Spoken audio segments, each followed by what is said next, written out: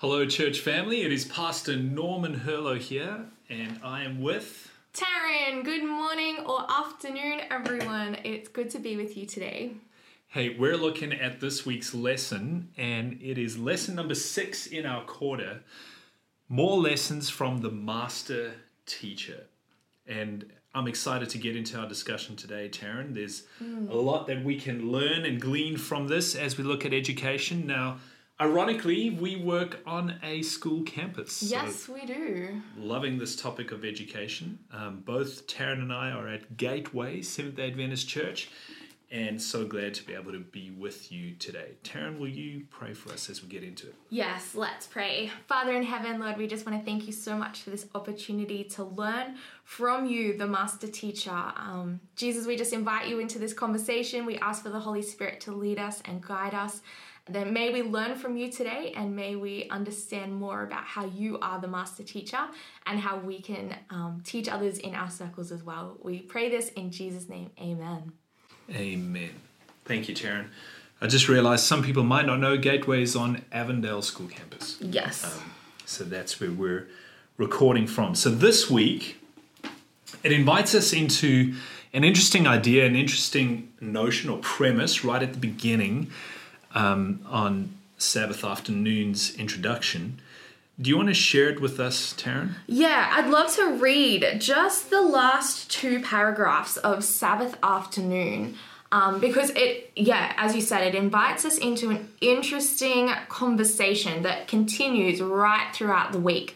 So let's look at this premise that it begins with. So from the second last paragraph, it says, of course, that's one reason the gospel is universal and Christ's death was for all humanity. Whatever our differences, surely one thing unites us, our general sinfulness. Hence, true Christian education must be about pointing us to the only solution for our rather dismal state. This week, we'll look at our only solution, our Master Teacher. Norm, do you want to expand on this? Because this premise carries right through the rest of the week. So let's talk about and get an understanding of this so that we can have a foundation to set us up for the rest of the conversation throughout the week.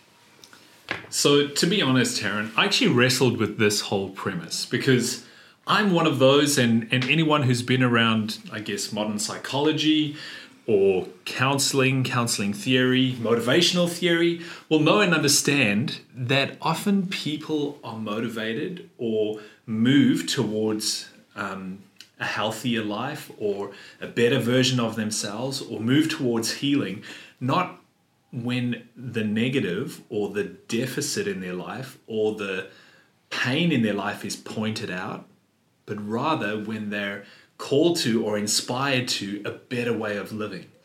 And so looking at this, immediately I was like, man, is that our main focus? Is that our main thing we're leveraging? But here's the other thing I understand, and the other thing I wrestle with in this tension. None of us will deny that there is hurt and suffering in this world. None of us will deny that most of the time that hurt and suffering comes through the hands of other people.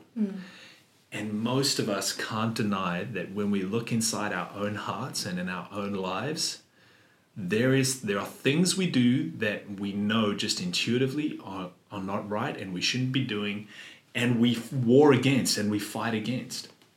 And so and the other reality that in order to grow, there is humility that is needed. In order to grow, there is an appreciation or an understanding that I have more to learn or I have more to embrace in order for me to find healing, find understanding, grow in whatever area. And so I get why it's making this point and why it's inviting us into this idea, because all of us as human beings realize and have the sense intuitively almost that we're not where we should or could be. And so this is inviting us to go, okay, how do we get there? Education is about filling in some of those gaps, inviting us to grow as human beings. What is the solution? Because we intuitively sense and know, and as the Bible reveals, there are some parts of us that need growth and need healing.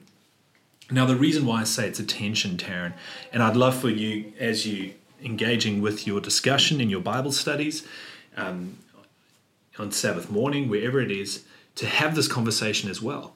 The Bible begins the story of God and humanity in Genesis chapter 1.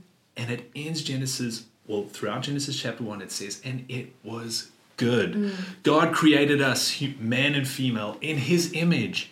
In the image of God, he created them, and he stepped back and said, it is good. Isn't that a much better pronouncement over your life than you are sinful? Yet the story continues. And in Genesis chapter 3, it introduces this aspect, this idea of the fall, where then humanity entered into sin. And so we see that, we sense that, we feel that. But the Bible story ends with this promise, this picture, this beautiful reality that God is again with and in the center of his human creation. And heaven and earth are made new and restored. And again, there's this declaration, and peace, shalom, it is good. And so the Bible begins and ends in that place, but yep, there is a story in between. And right in the middle of that is Jesus. And where and how that all fits in. So I'd love for you guys to discuss and engage with this whole premise. Where does it fit? And how are we able to actually communicate a positive picture of who we are as human beings created in the image of God, while still embracing this truth and this reality that, yep, we need to grow. There is more, there is healing we need. There is more we can learn, but also there's this sin inside of us that is almost warring with ourselves and with God. What do we do with that? So regardless of where we lie in the tension of framing it within our sinfulness or framing it within the once pronounced goodness and then will be pronounced goodness at the end again, that we can all agree that this solution that we are looking towards throughout this whole week is Jesus. Yes. And we're looking at how he interacts within this sinful world, within the pain and the suffering, through the process of reconciliation and bringing us back to that place of being able to pronounce, look over everything. It is very good. I love that. Cool. Yep. And so that's what our focus is. Let's dive in. Sunday. So we start in Genesis chapter 3 on Sunday. There we go. Talk us through. What are we discussing in Sunday, Norm? So this very reality that what God had created was good. Genesis chapter 3, Adam and Eve, the story where they, go and eat from the fruit of the tree in the middle of the garden. And then God comes to meet with them as he regularly does. But what are they doing? They're hiding. They're hiding. They're hiding from God. And there's this conversation, this powerful conversation that ensues. And I'd love for us to read it because I think it's really insightful in helping us, one, understand often our human disposition towards God, our natural disposition or sinful disposition, if you will. But then how do we engage with that? How do we invite people into the story of God or to realize and understand who they are and where they are without being super offensive. Because, hey, you go to the person on the street and you go, hey, buddy, do you know that you're sinful? That doesn't always go down well. Yeah. But how did God do it when he was interacting with Adam and Eve? So we'll pick up the story, and this is Genesis chapter 3 and verse 8. When the cool evening breezes were blowing, and the man and his wife heard the Lord God walking among the garden, they hid from the Lord God among the trees. Then the Lord God called to the man, "Where are you?" He replied, "I heard you." So notice what God does there. He asks a question. Yeah. Now do you think God knew where they were? Oh, absolutely. I don't think that's in question here. Yeah. Playing hide and seek with God. He knows where you are. So it's not Jesus. God didn't ask the question because he didn't know. So why did he ask the question? I think he asked the question in order for them to come to the conclusion for themselves. In order for them to become aware. Yeah. In order for them to realize and see their position.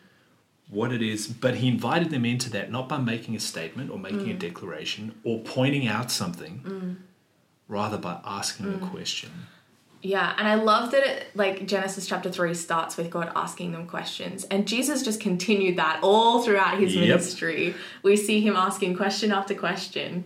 So I love that the character of God is consistent throughout Scripture. That is so true. So here's what the man replied in verse 10. I heard you walking in the garden, so I hid. I was afraid because I was naked. And this is often, without us even knowing or being aware, often that is our natural, sinful disposition towards God. One of fear and guilt and shame. And here Adam articulates that when God asks him this question. So he becomes aware that actually this is what is playing out. These are the emotions. This is him responding even subconsciously, consciously or subconsciously, to the idea of God or God's presence. Is this one of, hey, in my sinful nature, it is fearful, I'm afraid, and I'm wrecked with guilt and shame. But then God asks another question. He replies, who told you that you were naked? The Lord asked, have you eaten from the tree whose fruit I commanded you not to eat? Now again, God knew the answer to that. But he asked a question. But I love what he asked Adam and Eve. And he asked Adam, he said, who told you you were naked? In other words, both the act in eating the fruit, that came from a lie. It came from a lie that the serpent told Eve. And she believed a lie about God, his character, who he is. Then Adam believed a lie about who he was and his position and standing before God. That's why God says to him, who told you you were naked? Who convinced you? Or why are you believing this reality about who you are? Where here I am. I'm still pursuing you. I'm still coming to be here with you. But your disposition is one of fear, one of hiding away, and one of shame and one of guilt. And that is leading you to run away from me instead of run towards me. So here, humanity believed a lie about God. They believed a lie about reality. And they believed a lie about themselves. And ultimately, that is sin, what sin is. Jesus calls Satan the father of lies, because he's the one who convinces us to believe these untruths about God, reality, and ourselves. Yeah. Yeah, I love that. And I think that it's really interesting because, we always talk about how sin separates us from God, and it does. We see that. But it was only after God had come and met with them that then played out the separation. So they had gone and hid themselves, but God still came and was walking in the garden and had that conversation, why are you hiding? Who told you that you were naked? All of that. So he was there to actively continue to pursue relationship with them. Yeah. And we see that what is the importance of Jesus then coming? Is he is coming to continue to actively pursue relationship. He's coming to actively engage in the conversation and to draw us to himself. And that is actually the story all throughout the Old Testament.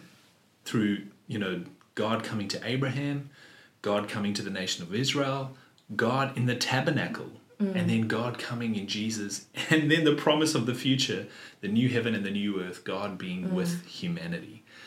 It is God pursuing, but part of the whole redemptive and atonement and salvation that needed happening is to try and show us the truth about who God is, who we are, and what is true reality.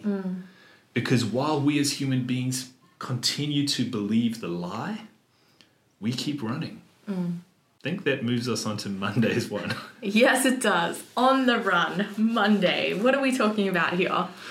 Hey, this is a cool story. Well, a sad story, but invites us into a beautiful picture of God as well, where Jacob deceives, again, a lie, this idea that sin is connected to lie and deceit, where Jacob deceives his father, betrays his brother with the help of his mother in securing the birthright. But now he's on the run.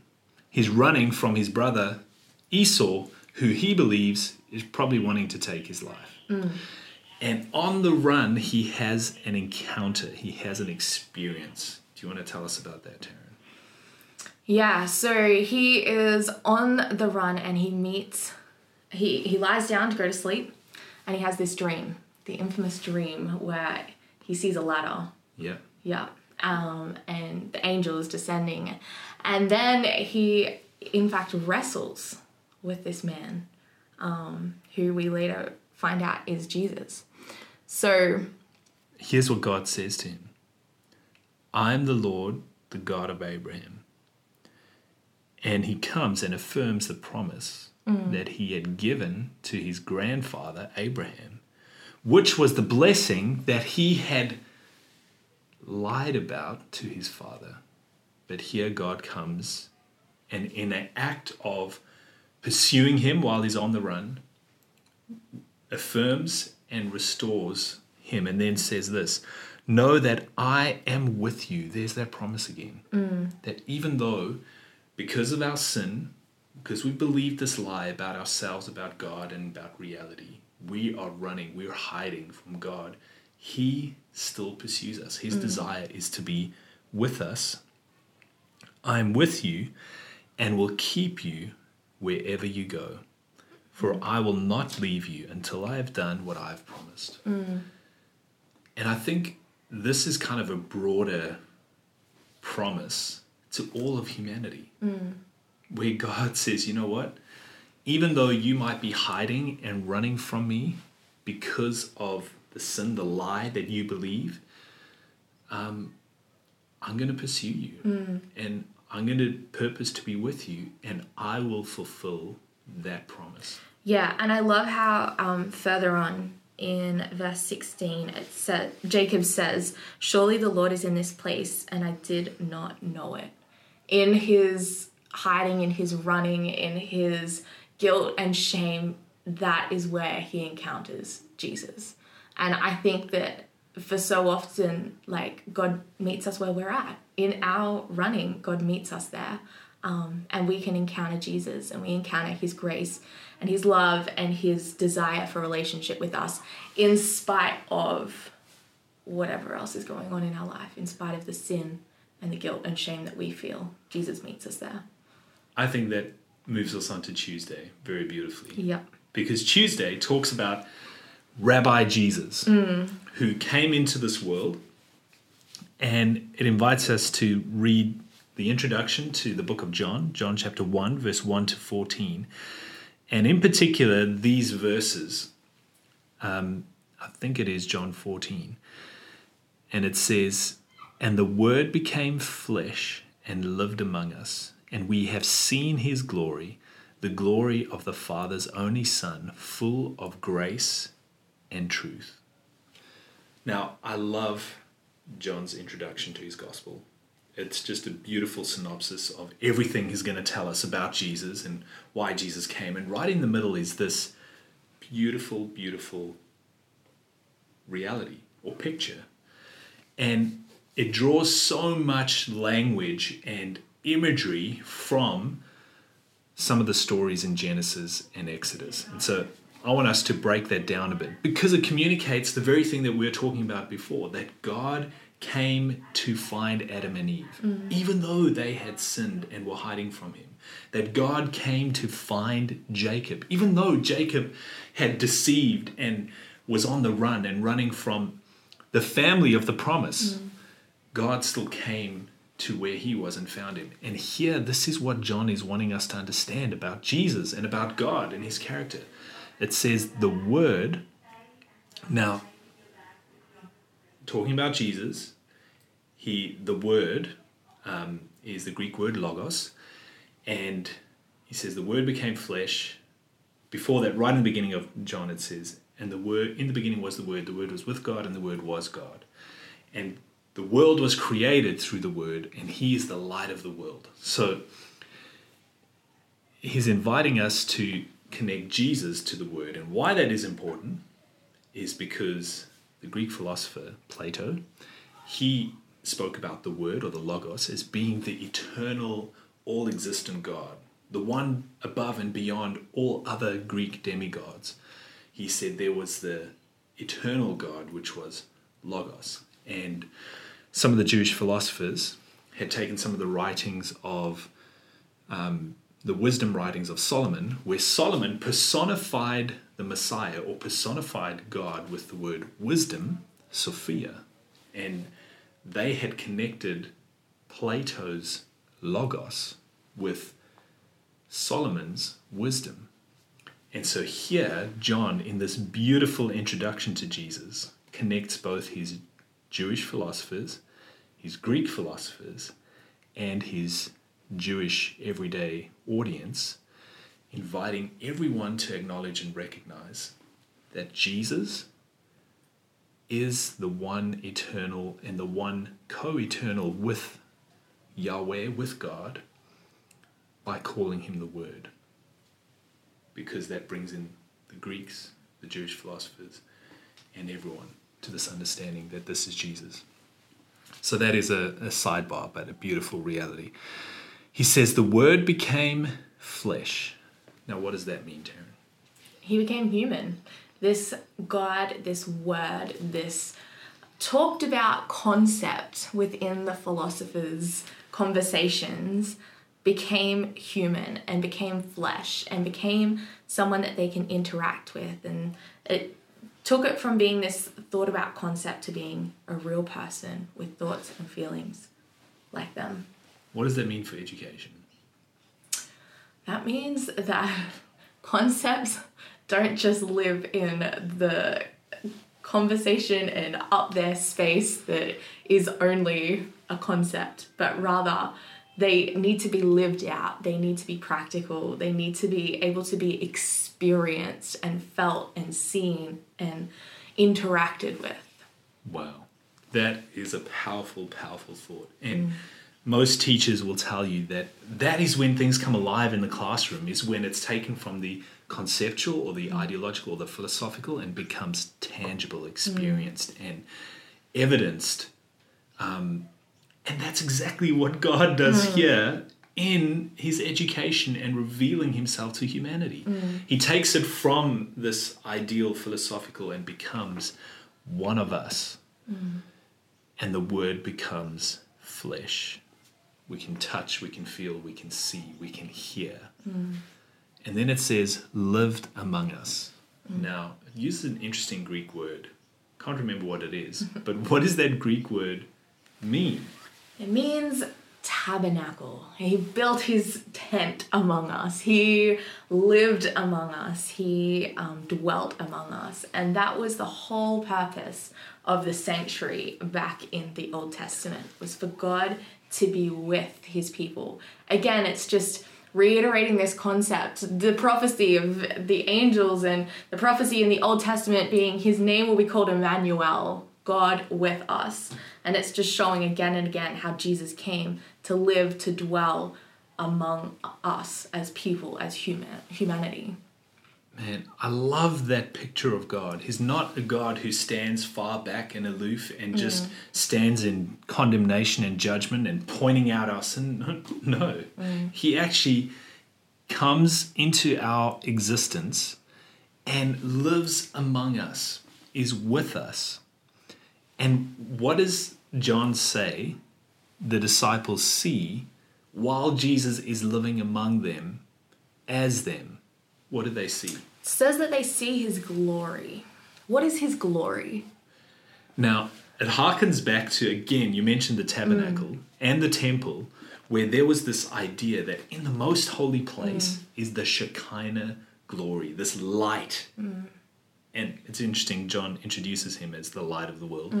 This light that is the glory of God or the presence of God among his people, which depicts his majesty, his holiness, his goodness, and all these amazing things. But ultimately, it illuminates truth and reality to us, because you cannot see in the dark, but it is in the light that we are able to see, make sense, understand, and live a productive life. And so seeing his glory is seeing the very attributes, the very all the good and beautiful things of God. And he says we saw that when Jesus was among us, was with us, was as us in human form. Yeah, and I love how glory goes back to Moses as well. Ask on the mountain, and he asked to see the glory of God.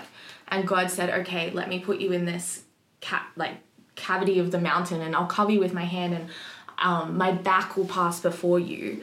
And in Exodus 34, it says that the Lord passed before him and proclaimed, the Lord, a God, merciful and gracious, slow to anger and abounding in steadfast love and faithfulness, keeping steadfast love for thousands, forgiving iniquity and transgression and sin, who will by no means clear the guilty, visiting the iniquity of the fathers on the children and the children's children to the third and fourth generation. But I love how it just proclaims the attributes of God. God's glory is his character. And we see that so clearly in the life of Jesus. Yeah. We see his glory. We see the characteristic of God being that of merciful and gracious, slow to anger, abounding in steadfast love and faithfulness, forgiveness. And then it talks about iniquity and sin as well, which I think is interesting because we're talking about that a little bit through this week as well. And it says we've seen his glory, the glory as of the Father's only Son, full of grace and truth. And any true education about who we are, who God is, and any true Christian education needs to hold those two things in tension. And while there is the truth about our sinfulness and the state of humanity, there is the grace of God that goes before, that surrounds and engulfs all of that. And how do we, in how we teach and who we are and how we live out our lives, how do we hold these two in a beautiful tension of, you know what, we are gracious, we kind, we merciful, we loving, but we are truthful and we are honest and we're authentic as well. And Jesus married those two so beautifully so that he was full of grace and truth. We need to move on because there is so much. But Wednesday talks about Jesus meeting a Syrophoenician woman. And there's an interesting interaction here. What do we glean from this story? What do we take away in the whole education space, in the way Jesus interacted with her? Do you want to share a bit about that? Yeah, sure. So we see this woman, and she was a Gentile. So she had no right to be talking to Jesus. Because he's a Jew. He was a Jew. He's a rabbi. He was a teacher, a rabbi. He was in a position of authority. So she had absolutely no right within that culture to be speaking with Jesus. But yet she does. She does. And not only she asks for her daughter. Okay. She is there to petition on behalf of her daughter because her daughter was sick. So she was asking for Jesus. She had heard that he was a healer, and she believed that he would bridge the divide between the Gentiles and the Jews, and regardless of her heritage, step out and heal her daughter regardless. Okay. How does Jesus respond? Do you have that passage in front of you? Because I'm still looking for it. Yeah, so when she asked Jesus, he says to her, "It is not fair to take the children's food and throw it to the dogs." So who would the children be in this story? Well, the children would be the Jews because he was a Jew, and and throw them to who would the dogs be in the story? Therefore the Samaritans. Oh, that sounds a bit harsh. Was that harsh of Jesus to say? What was he saying by that? Surely he wasn't being rude. That goes against the character of Jesus that I know. So how and why was he able to say that to her? But it was quite direct. And it was quite, they were kind of having going back and forth. And she then responds back. She might have just shrunk back at that point. She might have just gone, he's probably not going to engage or heal my daughter. But she continues to persist with Jesus, and she says, okay, I'll engage in this dialogue. Yes, Lord, yet even the dogs eat the crumbs that fall from their master's table. What is she saying in that? Well, I guess she was referencing her own culture. So the Jews, they would never have dogs around because they thought that they were dirty, and yet the Samaritans would somewhat keep them around and have them as pets. And she was referencing the fact that, the family would sit at the table and eat the food, but, there would be crumbs that would drop off from the bread and the rest of it that the dogs would pick up off the floor. And so even though they were eating, there would still be a blessing and a benefit for the other animals in the house. So no one is excluded. Yeah. No one is too far from the table of grace. But I love how in this she acknowledges him as Lord. And Jesus responded to that. What did he do? He healed her daughter. He healed her daughter. Yeah. And I look back at this and I go, man, who was this education moment actually for? Yeah. Because I imagine the disciples looking on, they would have had quite a bit, they would have been thinking quite a bit, and they would have had quite a bit to say about all of this.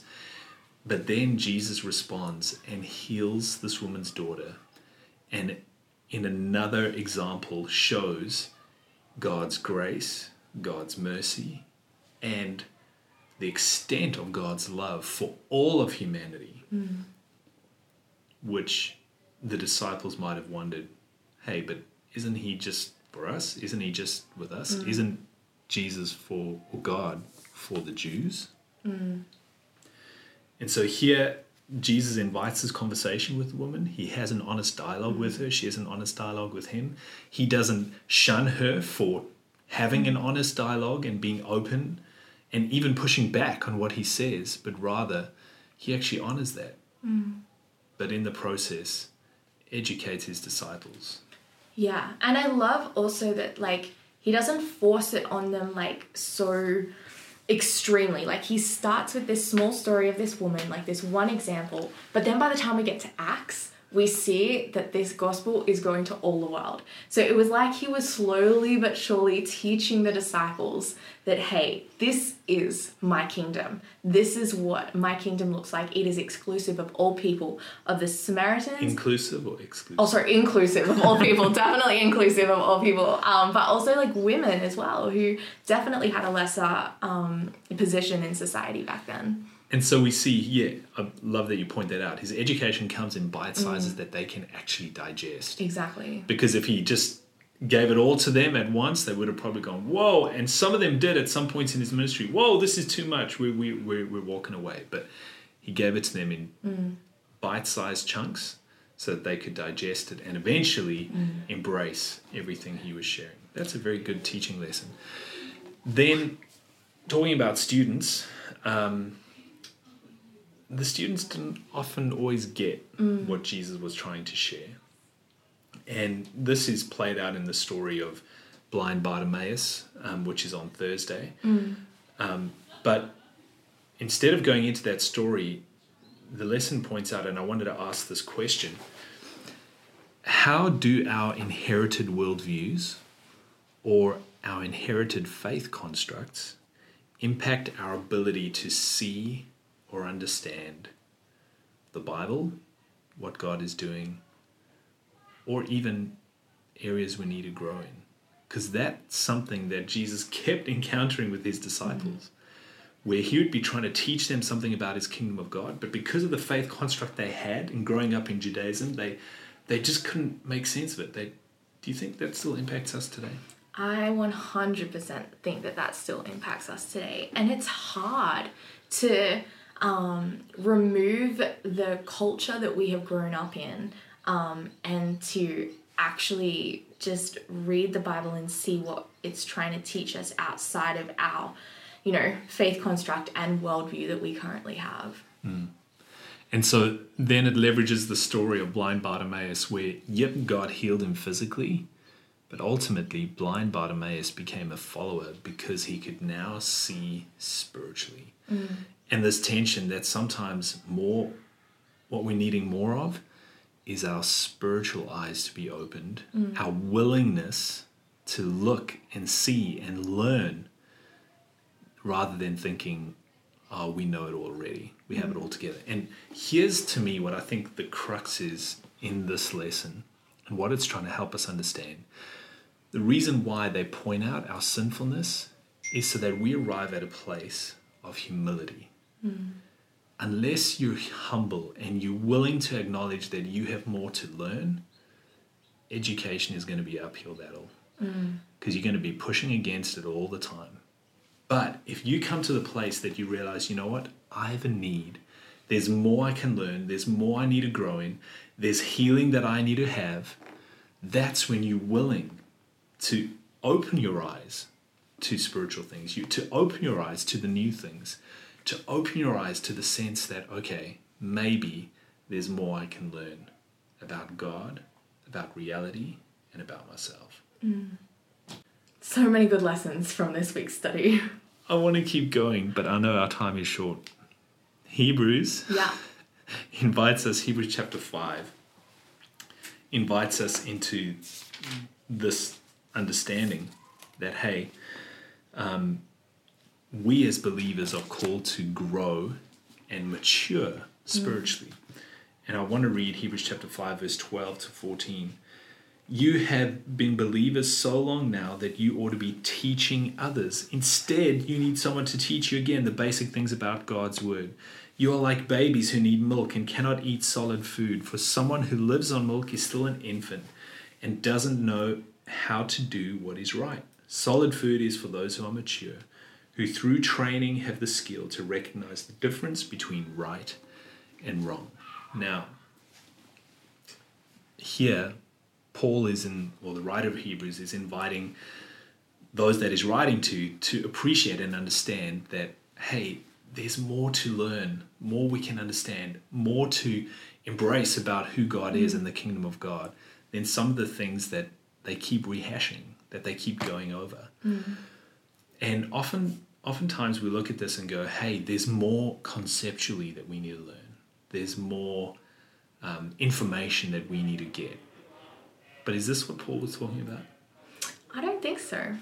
I think he covers the theological foundations quite well. Because he carries on in chapter 6 and says, so let us stop going over the basic teachings about Christ again and again. Let us go on instead and become mature in our understanding. Surely we don't need to start again with the fundamental importance of repenting from your evil deeds and placing your faith in God. You don't need further instruction about baptisms or laying on of hands, the resurrection of the dead or eternal judgment. These are all our fundamental beliefs and our doctrines about God. He's like, you don't need more instruction about that. And so God willing, we'll move forward to further understanding. So what do you think he's talking about? I thought the meat was deeper understanding about some of those things, but he's kind of saying, no, that's not what you need. He carries on at the end and he kind of gives a metaphor about planting and reaping.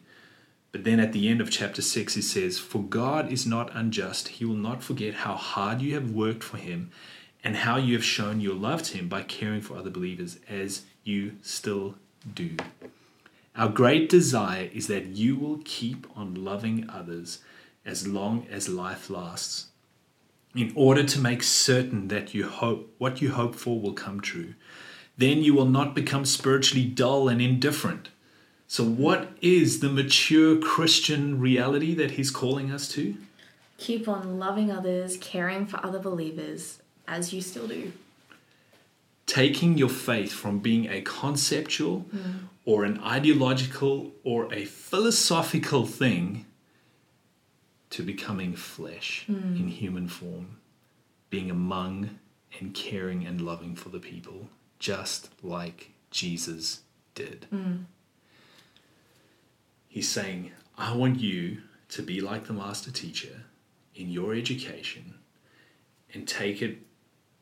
Don't just be about information and teaching and doctrine, but be about lived application where people bump into the reality of who they are, who God is, and what reality is in grace and truth, because you and God through you has been with them, has been among them, has been seen and encountered. I love it. Well, I think we're going to leave it there for today. Oh, there's more. Yeah. There's more I'd love to talk about. And in discussing this, I want to encourage everyone, go and have a read of Ministry of Healing, page 143, where there's a beautiful picture of what this can actually look like, how Jesus ministered, how Jesus taught, and how we can do that today in a powerful and impacting way. Taryn, thank you. Thank you, Norm. Great lesson on how we can learn from Jesus, and there's so much for us to keep learning and keep growing. But in everything we do, may it be in grace and truth. Amen. Let's pray. Lord, we thank you that you are our master teacher. We thank you that you came and didn't just speak, but lived among us and showed us and invited us to follow you as we educate, grow, and become people in your kingdom. So Lord, bless us as we seek to educate others in this, and may we constantly keep our eyes fixed on you. In Jesus' name, amen. Amen.